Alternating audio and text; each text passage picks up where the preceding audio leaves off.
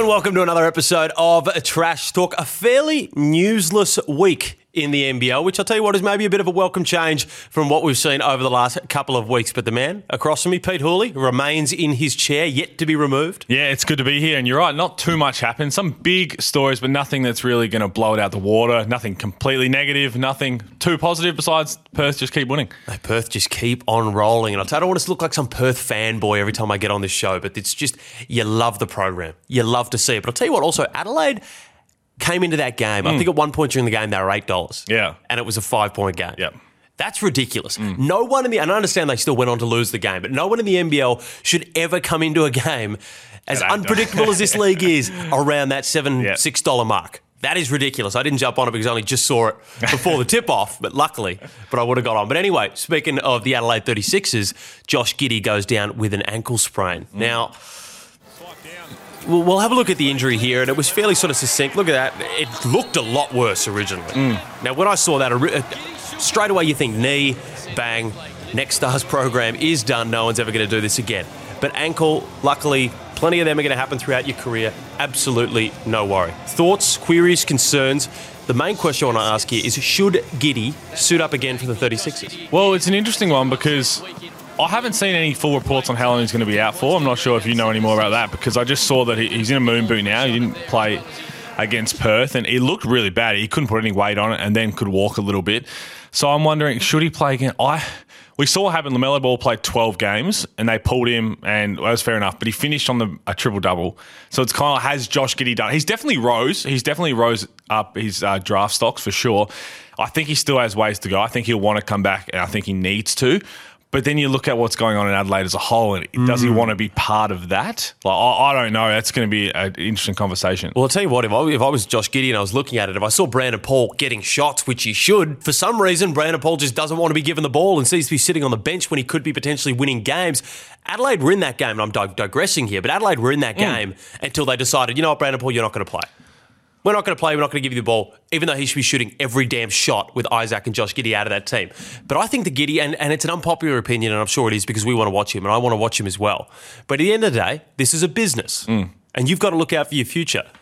As soon as a little injury comes along, and whatever it be, when you come back from an ankle injury, and when you're in a moon boot, you have the potential to do, touch wood that this does not happen, but you have the potential to do a knee, other things if you haven't rehabbed it properly. I don't know what Josh Giddey's like with his rehab. But you just don't want to take that risk because right now he's sitting at, I believe it's 21 on the Draft Express or whatever. There's about 300 different draft analysts going around putting these out. Yeah. But I just don't think you risked it because as we saw with Dante Exum, if you sit out and don't do anything and just sort of fly off the radar, you don't drop down the standings. Yeah. You won't go up, but you don't drop down. And is Josh Giddey going to move higher than 21? I don't really think so. I don't think he's going to get into the teens, into the top 10. I just don't think that's going to happen in this draft class. So I reckon he's got nowhere to go but down. He's had some fantastic games. The guy is NBA talent. Yep. But I think you capitalise on it. I think you stop right now, bang. It's a fair point because you just don't see, like, LaMelo came in and knew exactly what he was doing. He was coming into this league. He was going to dominate, get all his stats, knowing that the NBA was his next step in his future. So I haven't seen Josh Giddey that hungry for his own personal stats, which is good. We don't want to see guys come in and be completely selfish. He flies the ball around. He rarely looks to score until it's time for him to score, gets his assist, but he doesn't go really hard for those boards, which I could see he was trying to do in that game before getting hurt. I would have loved, if he had done that earlier, he's been real close to triple doubles. If he had been like stealing rebounds, you have to steal a couple. Oh, 100%. As a point guard, you have to steal a couple rebounds. You can't just go and contest for 10 boards. LaMelo stole a lot, as you'd expect. LaMelo was actively hunting a triple-double. He was actively hunting points to the point where it didn't really matter because when scouts are looking at it, they don't really care about your shooting percentage. I think that's what people forget. Right. The scouts that are looking at an 18-year-old kid in a professional league, they do not care about shooting percentage. They care that you're getting good shots. Yep. The easiest thing to fix on a player is their jump shot and little finishing ability around the rim. That comes with age, with experience in playing the professional game. As long as you're getting to those spots, you're getting those great shots, you're moving off the ball, which everything that Josh Giddey's doing. So there's absolutely no concern with Josh Giddey's shooting percentage with that. And as you said with LaMelo Ball, hunted a triple-double. Josh Giddey wants to win, doesn't hunt triple-doubles, doesn't hunt stats. He does everything for his team to win. And that's what leads me to believe that we will see him again. Yeah. Because he's not as inherently selfish as I am when I look at it from my perspective. I would sit out on ice, bang, I'm probably over in the States already at one of those drafts. But the question is exactly, like, if he's not fully healthy coming back from this injury, what is he going to do? Because all the scouts and that looking in, they're going to watch games, they're going to look at film, but they're also going to look at stats. And that's why a triple-double stands out. That gets sent everywhere. He's almost triple-doubles. He's relying on media to really run with it. And like people have done well. Olgun's done well. Everyone is saying, like NBL, that, he's dominating these games without getting that elusive triple-double. But we don't need the media hype. And it was the same with LaMelo. Well, that was These come scouts anyway. don't care what, and this is no offense to Olgun or Homicide or any of these guys hyping Giddey up. They're not reading these articles and deciding their draft position based on an ESPN article. They're not worrying about what Homicide's screaming on the broadcast. They have eyes. Yeah. They watch the game and they evaluate talent through that. It's not word of mouth these days. It used to be word of mouth when you couldn't exactly get over here and watch all the games. It's not that anymore. They can see every single game. They know exactly what Josh Giddey's doing and then make their analysis based on what Josh Giddey is doing on the court. And right now, I think he's pretty well valuated for sure. at that 21 spot. And that's the thing, as we said, is if he's not fully healthy, how does he come back in? Because you don't want to... He doesn't. If he's not fully healthy, he doesn't come back in. And Adelaide are looking at a payout as well if he gets drafted, I believe, around the $500,000 mark. Ooh. I believe that there's a buyout to do with this around the $500,000 mark. And that could be wrong. That's not 100% set in stone. That's what I've been told. You never know where that's come from. Well, Adelaide, look at their season. To make finals, they need to have a big run. So it's almost like if they're not going to make finals, do they just give other guys a chance who perhaps haven't had a chance or maybe are out of contract, seeing what's happened next? Dan Dillon played well against the Wildcats. All these guys, Madronja started. So that's the thing they've all got to weigh up as the Sixers. And if you're Josh Giddey, you've got to make what's best for you. Yeah, he has to make his decision in this case. But you've got to look at the perspectives from everyone.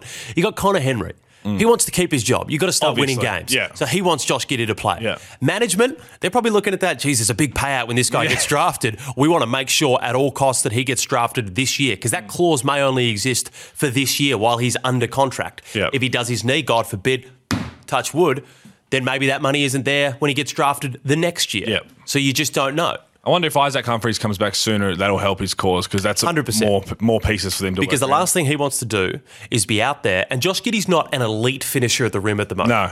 It's just not in his game at the moment. He will be in good time. We say it time and time again. The kid's 18 years old. Yeah. He's got time. I'm not looking for him. He gets in the right spots, though. That finishing ability will come, but I still reckon you need that bailout with Isaac rolling down the middle of the key because he's used that time and time again. And without him there, I just don't know. Daniel Johnson's a pick and pop guy. It's not the same having a guy rolling straight down the middle of the paint, drawing the defender away. So at the end of the day, I'm saying Josh Giddey, if you're not 100%, sit out on ice. You are saying? I'm saying the final word. Well, I'm with you. I think he's... you NBL mouthpiece. I want to see him play because I enjoy watching. I would love to see him continue to progress, but I am worried that if he's not going to be at 100%, that's good. But I would love to 100% play, 99% don't sit play. out. I'd love to see the 36ers at full strength from the start of the season with Brandon Paul. That's a finals team. And also, shout out to Connor Henry. If you'd like to put him on the court, we'd also appreciate that because we do like to see the guy play. Cairns continuing to implode, sitting last on the ladder. If there was one thing I would have said at the start of the season that would not happen, it would be Cairns would implode. Our whole thing last year was this team gets along. Yeah. They're retaining imports. They're retaining players on the team. Their roster remained relatively unchanged.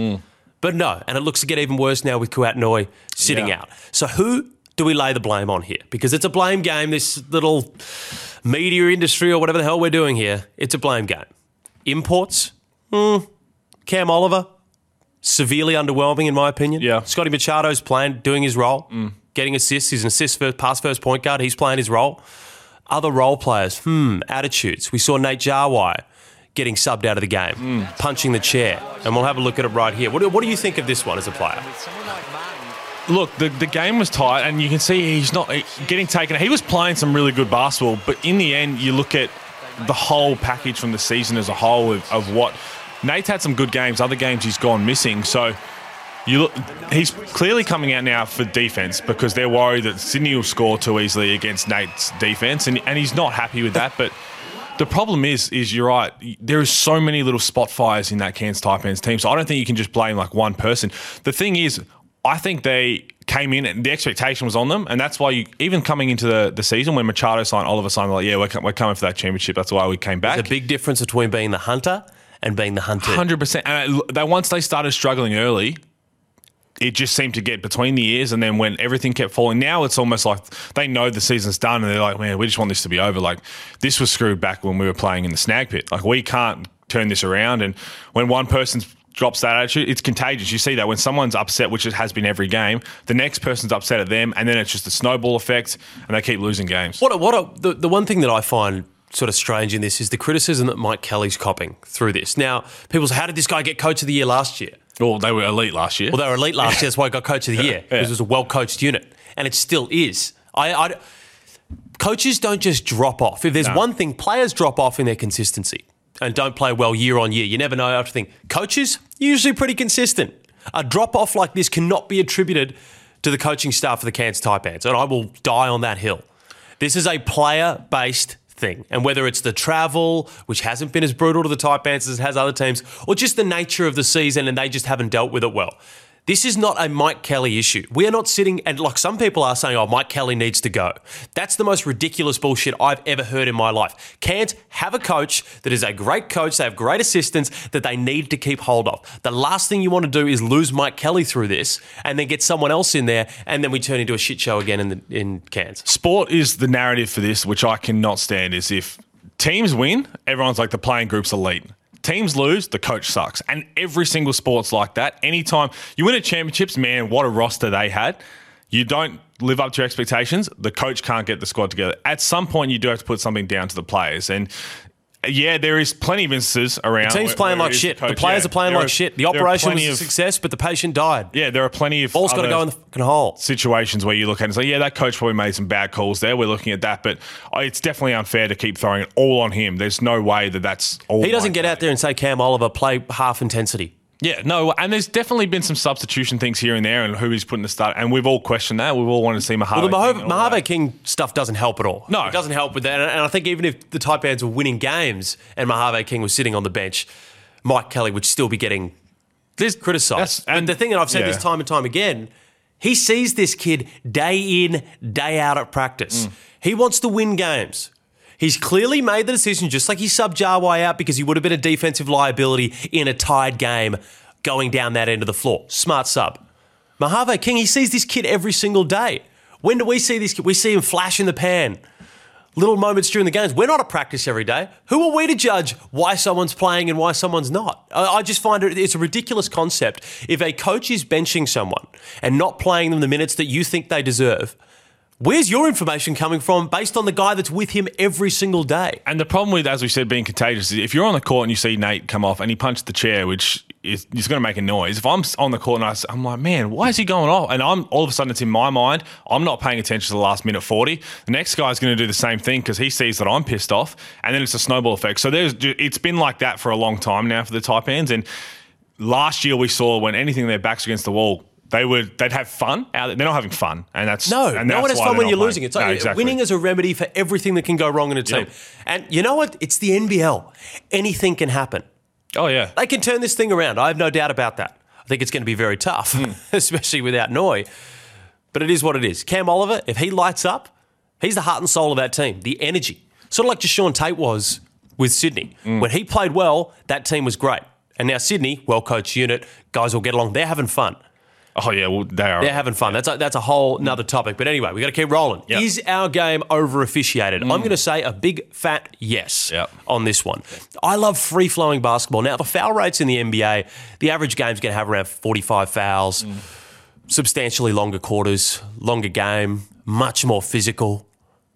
And then we're sitting at around 35 on a bad night. Yep. And that's just fouls. That's not the issue. It's the double dribbles, the travels, all of these little things that we have that annoys me. There is so many stoppages. We go for a review, it takes ages. So many stoppages in these games that it just doesn't feel like it has any of that free-flowing entertainment aspect to it. I'd be happy if we had 20 fouls a game. That'd be great. And some games have had that. But all the other whistles, the travels, if something's a great play, just let it roll. Understand that this is an entertainment product. We don't have to whistle every single thing. And the NBA is the one league in the world, and the European leagues have started to do that a bit as well, understanding that you got to make this game as viewer-friendly to as many people as possible. Don't fucking call everything. You've done well with 3 times not dropping that. I know. For those listening thinking we're beeping that out, that's not a beep out. That is literally just me pulling myself up. My biggest one here is on the fouls because I'm looking at one. Colton Iverson on the weekend against the Bullets. This man got fouled off. 4 of his 5 fouls, he didn't move. Did not move. Tanner Krebs came in the lane once. He's a brick and just wall. Ran straight into it. He's a brick wall. And not only that, Tanner Krebs tried to Euro him, hit his hip, and fell over, because Colton Iverson's massive, and that's not on Colton Iverson. And I looked at it, and he was upset, Dan Schmidt, and rightly so. We got to know who we're officiating as well. Like, if it's Colton Iverson, Nate Jarway, very 2 similar brick walls. If you run into him, you're going to fall down. It doesn't necessarily have to be a foul on them.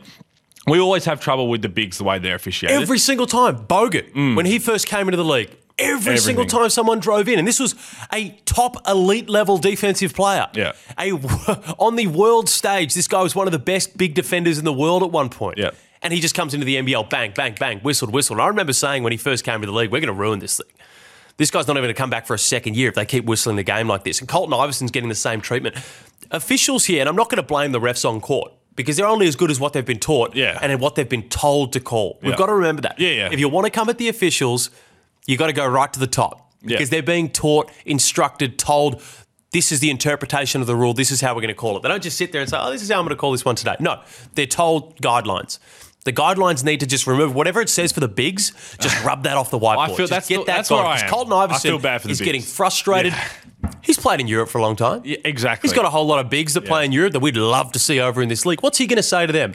No effing way. You come over here, it's a death sentence for your career, because you're going to play 15 minutes a game and you're going to have 5 fouls every single time. It's ridiculous. Well, it's more, as you said, however you're told to call the game, I believe. If you can't call the game for Colton Iverson the same way you call it for Ben Moore. One's an athlete, one's a brick wall. So they're going to defend things differently. You can't have the same kind of effect. So that's where I'm at, especially the bigs. And I think you brought up before the off-the-ball fouls. There's a lot of those with a lot of holding and whatnot.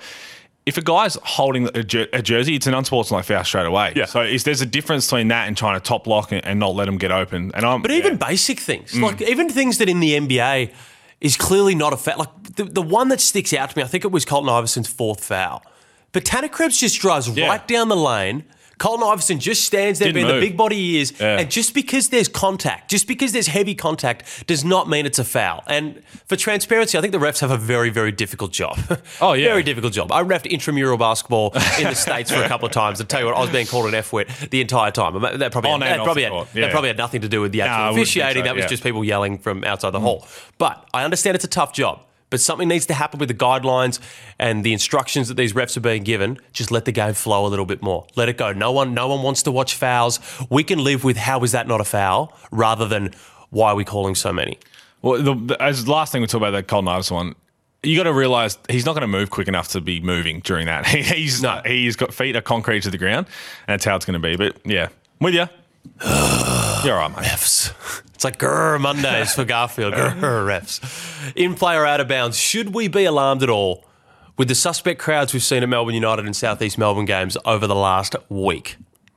No. It doesn't look good at all. I think it's like 1,500. 50% capacity on the arena. I think maybe it's up to the 2,000 mark. But you got to remember, Melbourne United before this would get 10,000 into the arena. I think it was 7,500, that sort of thing. South East Melbourne, new team, was growing that audience as well. Are we concerned? I don't think we're concerned. One, because obviously we had the NBL Cup where tickets were cheaper and people could all come and watch Melbourne United in 2 games, and now it's getting back into the routine. You try and put that in the same momentum we have of United were losing 4 in a row, and it's almost like, well, is this worth? So I don't think we're too worried about it in that circumstance. I personally would have liked after the NBL Cup for them to go on the road for probably 2 or 3 weeks and make the fans miss it and want to come back. So I think as we start to go towards the end of the business end of the season where we're expecting United and we're expecting Phoenix to probably be there, it'll start to ramp up at the possibility of a throwdown final series at some point. So I don't think we should be worried now. It's only been a week after the NBL Cup where everyone was going, oh, if you're a Melbourne fan or a Phoenix fan, you're going to NBL Cup games. I have absolutely zero concern. Oh, okay. Zilch concern. Yeah. And if you're worried about that, you're picking at straws right now. We've just had don't think I've used the word I was going to use on this show before and had to be bleeped out. But we've had a whole lot of games coming at you from all angles. Yeah. People, is fatigue. You got $10 tickets. No one's going to go, okay, we just went to 4 United games in a week. We're just going to go to another one now. Yeah. No, and you're getting 2 games for $10. It's fatigue. We got footy that's just started back in Melbourne. There's a big crossover between AFL fans and NBL fans. If you just look it through various people that I engage with on social media, stuff like that, there's a huge crossover there. There's going to be a lull period like this after the NBL Cup. That is no surprise, and I think that's a fantastic suggestion, saying that Melbourne should have gone on the road to finish this. Yep. But it's, again, you've still logistics, you never know what the there's still a long there. season to come, so it'll come back. Right off the back of this. I was actually happy we got anyone there. Yeah, 100%. Your Australian, by the way, today has been phenomenal. Yeah, I know. God, it feels like I feel like I just don't trust our producers in the truck to be able to bleep stuff out. Fair enough. Anyway, hot and cold. We'll kick it off. My Melbourne versus Sydney prediction.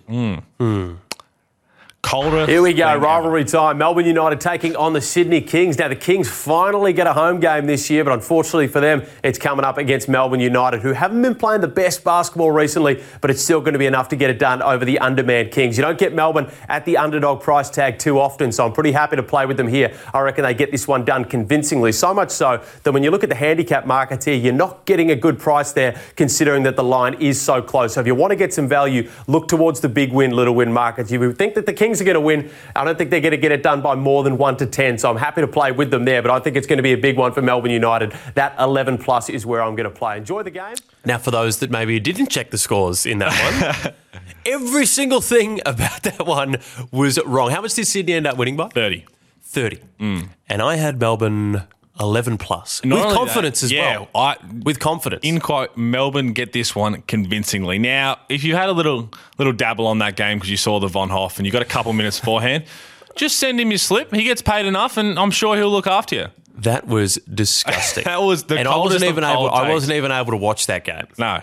Well, something else fair on enough. at the time, and that was absolutely woeful. Would you listen to another tip from me after getting that one? I haven't listened since for a while. Well, you wouldn't listen. You know me well enough where you wouldn't listen to the one from in the first place. You've had a couple. That there's been a couple of bangers. I like them all because I love all the little humour we get on there and all the taglines. And you've had a couple rippers. I think you had a Sobey 25 plus and Brisbane to win, which was good, and that got up. He had 30 odd, and I was like, oh man, you know what, the audience, the voice of opposition is always the loudest, Pete. Oh, well, your strike rates. Yeah, Aaron Finch last year. It's terrible. It is terrible. Okay, change the topic. Will New Zealand play a home game this year? Hot or cold? New Zealand will play a home game. We know the segment. Year. Cold. No, they won't. How come? No, I don't think they will. Give me a reason. Don't just say that you don't think they will. Well, I mean, Auckland got out of that lockdown, and so I think they're still, until we have a consistent period of both ways, a lot of talk that quarantine's going to be removed. It would be nice, but again, as soon as it's removed, they're not going to throw a home game over there just in case something happens. I think bang, do it. Well, if a team gets stuck there... Reward this team. They're not going to get stuck you. there. There's no issues with it with New Zealand. New Zealand have one case. The thing is, here we go. If it's going to happen, it's going to have to be a Melbourne or Phoenix there because we're more likely to leave our border open than something else. We didn't close borders for a while. Oh, you can have... No. I think you'd get... Do not send Perth there. If we're talking about closing border, I think you get the Kings there. Perth, stay away from New Zealand. You might not be allowed in for another year if McGowan gets going. Sydney or a Melbourne team. Sydney or a Melbourne team, but I reckon you give them one game. Play it at the arena, they pack it out. They haven't had this team. I don't care whether that team's winning or losing. Breakers fans are loyal and they will come to that game understanding what's been going on. And I think it'd be great for just one game during the year for the Breakers to be able to play in front of friends, family, everyone like that. I'm with you. I don't know the exact time difference, but I think the game's going to have to be where whichever team it is can fly out straight after the game that night. Yeah. So I think if that may be a 10 a.m. broadcast time for Australia, you just got to do it if it gets them home. So, hot. Cold. No, I don't think it'll happen, but I'd like to see it happen. I've butchered the segment for the 72nd week in a row. The final 3 plays of the South East Melbourne versus Adelaide game. This was woeful. Wasn't it? Now, there was the jacked up threes, but the worst one, the inbounds play. Yeah, 4 seconds left. No, 1.4. 1.4 seconds left. And again, Cam Glidden's a great player. He made a mistake on the play. Well, did he? Was he the first one to make a mistake? Who was inbounding the ball? Adam Gibson, which you wouldn't expect Gibbo to be. I wouldn't expect. Those are 2 high IQ dudes, Cammy Glidden and Gibbo. Kyle Adnam, wide open at the top. Now, I do give a bit of restraint to Gibbo here because there was high hands on it. It would have been a loping pass. There was, and on that, Kyle Adams got to come back to the ball. He was going further away. If he comes back, it's a wide open shot. But I think there's about 4 guys at fault in this one. The clock only starts when the guy touches the ball. Yeah, exactly. So he can throw that pass way over the top. Yeah. No, I don't think you have to come to the ball on that, but I can understand with the high hands. Okay, we can maybe forgive that one. Next up, we got Cam Glidden that comes off the downswing. Great play, Simon Mitchell. Yeah. Fantastic play. If you had 3 seconds. And I don't think he intended to hit the roll on that one as more of a slip play. But throwing it to the roller with 1.4? It's a shot. You've got to shoot that yourself. You've got a time for a dribble, and that's it. Incredibly frustrating for people who may have been on the Phoenix to win that game. They did win that game in overtime. They did. Yeah, but the unders.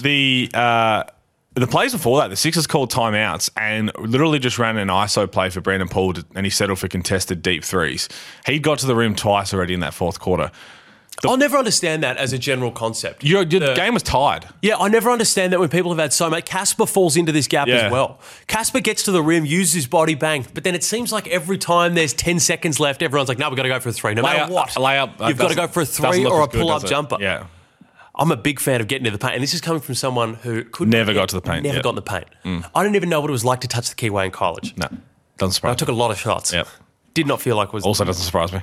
Hot or cold? Brokoff needs to step up. How much leash are we giving him here? I'm saying it's cold. He needs more of a leash because he's playing such short spurts. I don't know if there's some restriction there. I was kind of questioning. I thought there might be a little hammy thing because he was wrapped up the game before. You'd hope so. But you've got a guy coming in who's high. I know he hasn't played for a year.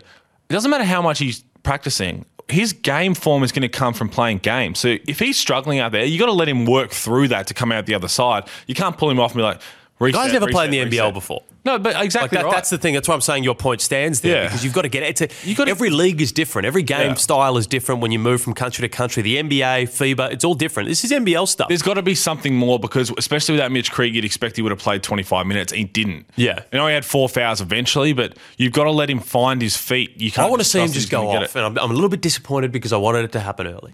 Maybe I'm expecting too much. He did wet a 3 on his first touch. That's what I mean. That's what got me excited. I was like, okay, here we go. He's going to score 30 this game. Yeah. But bang, I would like to see a little bit more, whether it's more minutes this week, whatever it is. I want to see Brokoff get going and get this Southeast Melbourne team We'll call something. rolling. We'll find out what's going on. Like we know. Finally, players calling for reviews. Whip, whip, whip. I can't stand it, to be honest. And as a guy who didn't like any call that was against me, I've never missed a shot I wasn't fouled on. No. And you still wouldn't catch me going, every when you can't call single play is everyone wants the finger 12 review. And it's almost like people don't realise, especially players, so if it's down to bounds call, if the umpire's not 100% certain, they're going to review it. If they're 100% certain, but the guys in the replay centre aren't, they'll tell them to hold up, we're going to have a look at this. So we don't need any more hold up. There's 2 people there who are making decisions. The main one who calls it, if they're not certain, they'll ask for it. If they're certain, but the people in the replay office, pretty sure Scott Butler's in there overseeing it all. If he's not certain, they'll say slow down. You've just snitched. He's the biggest. Snitched to our audience who's sitting in there. There's but do they all know that? 5 people in there. They'll come at him. There's 5 What's your people DM, Scott Butler? He's the referee boss, so he's making sure. But that's what I mean. The players are always worried about everything. Don't be, because there's 2 people or 5 people in there who, if they're not certain about it, they'll tell you to hold the game. Every single player is 12. And also, there's no coach's challenge. Stop yelling at the coach saying challenge it. That's gone. Everyone's doing that as well, including Mike Kelly, who did ask for a coach's challenge. I'll tell you what I want. Oh. I want jump balls to be back. Oh, I'm with you. I want the review system to be scrapped. Bring it back to the days where, if you got a bad call, it's the lay of the land. That's what you got. Deal with what you got. You got a bad call, but it keeps the game flowing. Let them yell. Let them scream. Last 2 minutes. Maybe slow down. Last 2 minutes. No. Nothing. 10-minute quarters, jump ball, shorts. Get it all back to the glory days. Maybe play it at the Glass House. I don't know. Ooh. But I just feel like we're getting too into the reviews and all this sort of stuff. It's such is sport. It's gone away from human error. Yeah, it's gone away from human error. It's gone away from human error. Just leave that in there. Put the onus on the refs. They won't be. It's like goal umpires in the AFL. I was going to go there. I didn't want to go there. In the AFL. You trust them? You could sit there having a coffee, sitting back on the bench, and then one goes through. Review it. Yeah. As long as we see David Rowan smile, I don't care. He's one of the best men in the AFL right there. Well, anyway, that's all we got time for this week. We're going to be back again next week, hopefully with a couple more newsworthy stories. Giddey, will he be playing next week or will he not? We'll see. We'll find out. And always remember, gamble responsibly.